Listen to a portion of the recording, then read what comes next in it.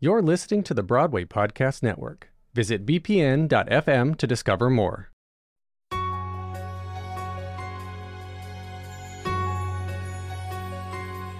You're listening to Smashed from The Ensemblist, the only podcast that shows you Broadway from the inside out. I'm Mo Brady. And I'm Aaron Albano.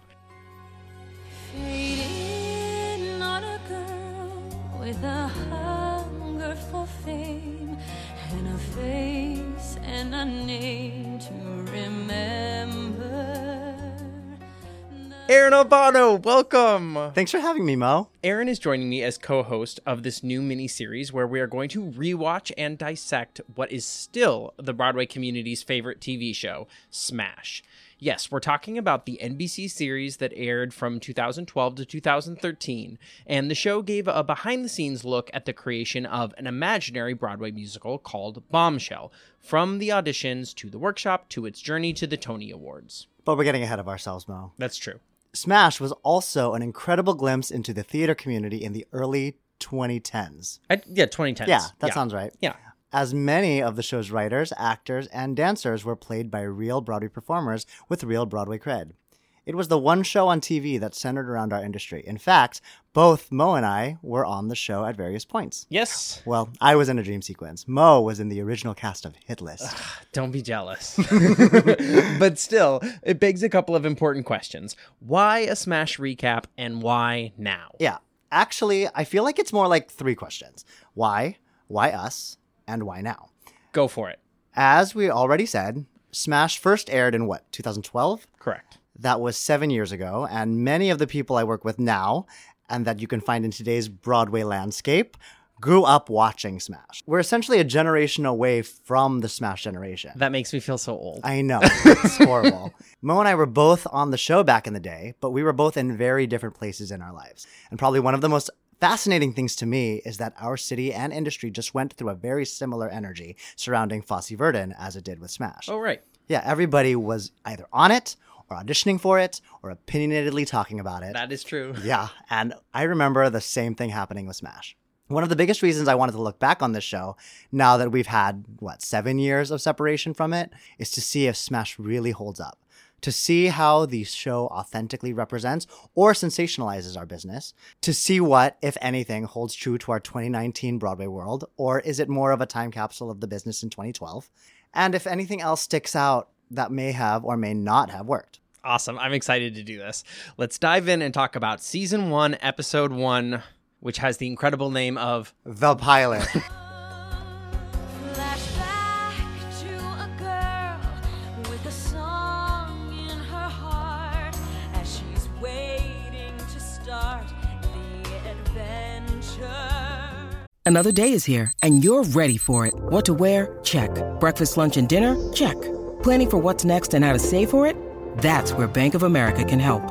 For your financial to-dos, Bank of America has experts ready to help get you closer to your goals. Get started at one of our local financial centers or 24/7 in our mobile banking app. Find a location near you at bankofamerica.com/talktous. What would you like the power to do? Mobile banking requires downloading the app and is only available for select devices. Message and data rates may apply. Bank of America N.A., member FDIC. When you need mealtime inspiration, it's worth shopping Kroger, where you'll find over 30,000 mouth-watering choices that excite your inner foodie. And no matter what tasty choice you make, you'll enjoy our everyday low prices, plus extra ways to save, like digital coupons worth over $600 each week. You can also save up to $1 off per gallon at the pump with fuel points. More savings and more inspiring flavors make shopping Kroger worth it every time. Kroger, fresh for everyone. Fuel restrictions apply. All right, Aaron, give us the stats. Okay, the first episode of Smash was aptly named Pilot. The episode premiered on February 6th, 2012. It was written by the show's creator, Teresa Rebeck, and directed by Michael Mayer. The pilot premiered to an audience of 11.44 million people. This episode featured 7 songs, 3 of which were original songs written by Mark Shaman and Scott Whitman. Never Give All the Heart, the national pastime, the baseball number, and the show's anthem, Let Me Be Your Star. Who could forget it? And what happens in this episode? All right. we fade in on a girl with a hunger for fame and a Ew. face and a name to so mad at you. remember. That face is Catherine McPhee, and that name is Karen Cartwright. She's singing Somewhere Over the Rainbow in an audition. A team of writers, Tom Levitt and Julia Houston, are tipped off to a subject for a new musical by their assistant, Ellis. Ellis says, I think Marilyn Monroe would make a good musical. Julia is intrigued by Marilyn as a subject, saying there's just something about her, how much she loved and wanted to be loved. So the team gets to work on a demo. Ivy is currently an ensemblist in Tom Levitt's Broadway production called Heaven on Earth, but she confides to him that, I love the show, I love you, but the ensemble not so much. She says she just wants a part. After 3 commercial breaks, we finally meet Angelica Houston as Eileen Rand, who wants the project and wants to connect him with a hot-tempered director named Derek Wills. They all agree to set aside their differences, in part due to a spectacularly staged number on spec called The National Pastime. Karen turns a remarkable audition for Marilyn, singing Smash's first pop cover, Beautiful, by Christina Aguilera.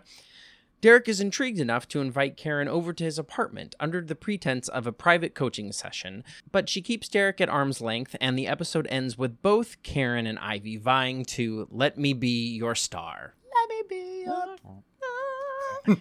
All right. What did you think of the episode? I remember loving the pilot, and I feel like a lot of New York did. Right. I mean, the buzz around Smash was so high. Mm-hmm. It really gave us what we wanted. Right. I think it's of... definitely set the stage for what we ended up seeing for the next 2 seasons. Yeah. Like, for whatever came afterwards, I think people saw that and they were excited about what was to come. Absolutely, because I think it was the most sort of authentic presentation of what our business was. My first impression was how 2012 this felt. There were so many Troy Bolton hair swoops. Oh, for sure. Oh, absolutely. I didn't realize that it was a period piece, but everyone looked like... You I could wouldn't buy see, that. You wouldn't see people dressing like that. Well, my favorite thing about, especially like the time, quote unquote, time period of New York City, like, did you notice how Eileen Rand's office, the exterior shot of her office? Oh, it's the Brill Building. You know, the history of that building, the Brill Building, is that's where songwriters were working out of in the 50s and 60s. Oh, I never put that together. Oh, so that was a place that was like very of the arts. Mm-hmm. And so it does have lore within our community. Yeah. Now it's a WeWork space. So that to me, the Brill Building and Eileen's office was like the first RIP that I saw. Sure. And I kept sort of clocking as we were going like, well, that doesn't exist anymore. Also, I cannot pass the subway entrance at 43rd and Broadway without thinking of Smash. Why? Wait, why so? Because Karen comes out of it. Because she comes out on that one. Yeah, Yes. That's like, let me be your star. And maybe they were like showing commercials and stuff, but that definitely No, to absolutely. me, will forever and always be the Smash entrance. Oh. Speaking of Karen, let's get into it, because she starts singing Over the Rainbow. Right. I remember when watching it again, the differences between Karen and Ivy are wildly more broad than I remember them being. Sure. Does that make sense? Mm-hmm. From the get, Karen's audition and experience of her audition versus Ivy coming in right after and seeing her, the way she approached the room. Right. And then when they both don't get that show, whatever that show was, seeing how they both react to it. You had Karen, who was like, oh, okay, whatever. I guess I didn't get it. It didn't go well. She took a call on my phone. She took a call during my audition. I didn't get it. Whatever. Ivy rips up her wig in her Broadway show. And I literally was like, oh, just in this portrayal alone, you get a very distinct idea of who these two people are. Sure. Who takes a taxi to an audition in a fur coat? Oh, right? Yeah, like no one would do that except for maybe someone who was like always on and always a little bit extra. Well, I mean, and especially her conversation with her mother at the end of the episode where she's like, they want me to play Marilyn when she didn't have the job yet. Right. Like just automatically jumping to that. I wrote down, Ivy, a cautionary tale of investing in a project that isn't yours yet. And I was like, that's Ivy. Right. And that was sort of the setup that they wanted her to have to contrast her to Karen, who I think in watching again, Karen is absolutely the every woman for the people who aren't in our business. Right. And she was the one that, for lack of a term, laymen and lay women were supposed to latch onto as who they related to. Yeah, sure. And Ivy was much more dramatic. Mm-hmm. And yet, watching it the first time, I was like, well, of course you're going to give it to Ivy. Ivy's the professional. Ivy knows what she's doing. Right? Right? And versus watching it now, I'm like, Ivy's a bit of a drama. She ripped up her wig. Right. She ripped her wig in the middle of her show. Yeah. She because she got a call after an initial audition and didn't get the job and ripped up her Broadway wig. I mean, that's literally what stuck with me, being like, oh, this is this person. So let's talk about Easter eggs. Oh, sure. Well, let's talk about that baseball number. Oh, yeah. That baseball number, which included Thane Jasperson was in there. I saw Alex Wong, Ricky Tripp, Manny Santos, Chris Mai. It was a million people. Oh, yeah. Justin Prescott, Curtis Holbrook, Spencer Liff. Yeah. Right? I think that was also one of the things that excited us as the community was like, oh, that is a really great musical theater number. Oh, for sure. I want to bring up a section that I'm going to call Albano Fact Check. Okay, go.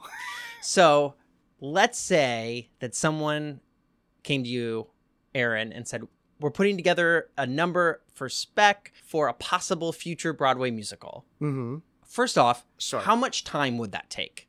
A whole number? To do a number like the National A number Pastime. like the National Pastime. Yes. 2-3 days? You if think it's an 8-hour day? To put it all together How much would you get paid for that? in a purely like pre-production... Yeah, like, hey, will you place? come in? Like, there's no money. There's no show. Oh, 0. Maybe like a check from the choreographer like under the table. Yeah, no. Wait, would that be- happens? People get checks under the table? I mean, like if like as like a thank you, as sort of like a thanks for doing this. Maybe like a Starbucks gift card, like if it was like a full out like crazy thing, and if that person has some good money, like maybe like And do 50 dancers bucks. of that caliber do things like that? Would you have gotten all those dancers to do something on spec for a musical for Hamilton, let's say? Well, because here's what's interesting too: is it the audition for the director choreographer? It probably was. Then I don't know, to be honest, because anytime I've done stuff like that, they've already had the job and they just need to pre-pro a number or that they could present to like the money people, which I guess would be kind of an audition. But what would shock me is if this was the audition for the director choreographer and he was forced to use this girl that the composers wanted him to use. Oh, sure. They would have Like, used they like, would have just used- a dancer. Yeah, or they're like someone that they know. Right. Not this stranger that they Well- were going to put their entire... She was in a Broadway show. She was in Heaven on Earth. She was in Heaven on Earth. at the Schubert But Theater. apparently she'd never worked with Derek Wills before. Well, she did do a year in Wicked. I want to ask you about Heaven on Earth. Heaven on Earth is the sort of already hit musical. It's already running on Broadway. It's a musical that is written by one half of the creative team that we end up meeting, Tom and Julia. Tom and Julia, yeah. Right. What do you think That has about a West End production Yup, that he sure. just finished. How do you feel about Tom Levitt and Christian Borle's relationship with Ivy? It seems We might be getting into future episodes, but it seems unlikely to me. okay. How Like, so? I don't know any Broadway maybe sort of Lin-Manuel would be something like that. A young person who's written some Broadway shows and has relationships with people. Yeah. People like you think about Seth Stewart. Well, Seth Stewart was a person who was in the Heights and then became part of the Hamilton family early on. Yes. John Rua, the same thing. What I think is rather unlikely is the idea that this composer is coming backstage and hanging out with ensemble members all of the time. It's like, And being super concerned when she rips up her wig, and he's like, "What's wrong?" And it's like, you just ripped up a wig. how much would that wig cost? Do you know how much? So much, Right. like This is easily, like guaranteed, like a 5-digit wig. Mm-hmm. Like that, like Broadway wigs are not cheap, and she just like ripped it up. When Savannah Wise says, "You're gonna be fined for that," I'm like, or fired because you just ripped up a Broadway wig. I love that you put Broadway wig like on this caliber of like Broadway wig. I mean, it's not a Party City wig. No, that's it's true. like That's true. that is lace. All right.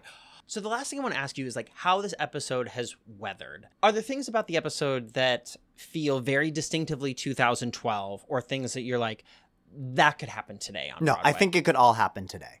I feel like, because again, the strength of the pilot was that it was just authentic enough.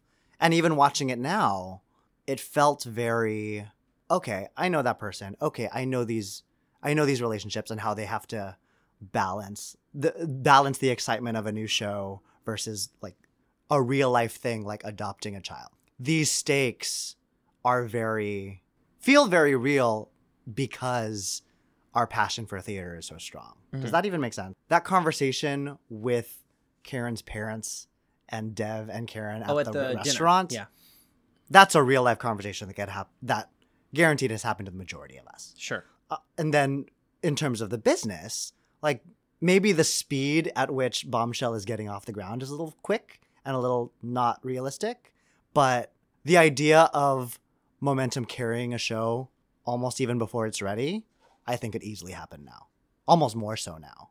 The one thing that might not, and again, this is what's interesting also watching this show post Fosse Verdon, is the #MeToo scene at the end. Oh, sure. Where Derek calls Karen to come over to his apartment for quote unquote coaching. That's something I remember when I watched it initially. I was like, oh, this is the one thing that could never happen. Now it's the thing that could get him fired. Yes. I think the pilot does a decent job of like letting us in, the feeling contemporary, right? They're talking about Michael Riedel, they're talking about Spider-Man and people getting maimed. These are things that we sort of knew about the theater at the time. I think it did an excellent job. I think it's interesting that the show was setting up characters that we never really saw come to fruition, right? We never really see Brian Darcy James's arc.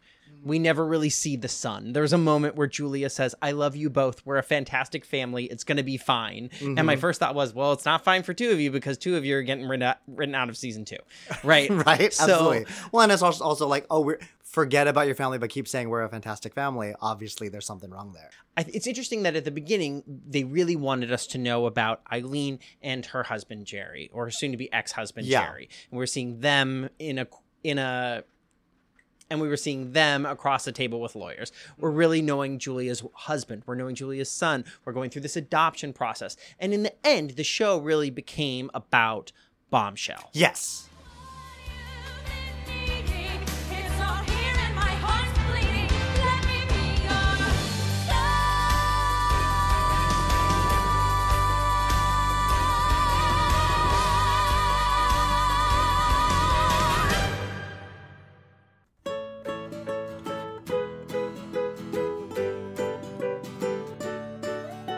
All right. Well, special thanks to Aaron Albano for joining us for this mini-series. You can learn more about Aaron and how to connect with him online by visiting our website, theensemblist.com.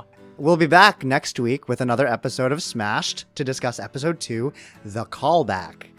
Be sure to watch on NBC.com or on the NBC app to keep up to date with us. All right. And The Ensemblist was produced today by me, Mo Brady. Please help others find out about The Ensemblist by leaving a rating and review on Apple Podcasts. You can also download episodes wherever you get your podcasts or at theensemblist.com. You're doing such a good job. And follow us on Instagram to see the latest posts from our website, where we share the stories of talented artists working in Broadway ensembles. Thanks for listening, guys. Until next time. We did it. Yay. See you next week.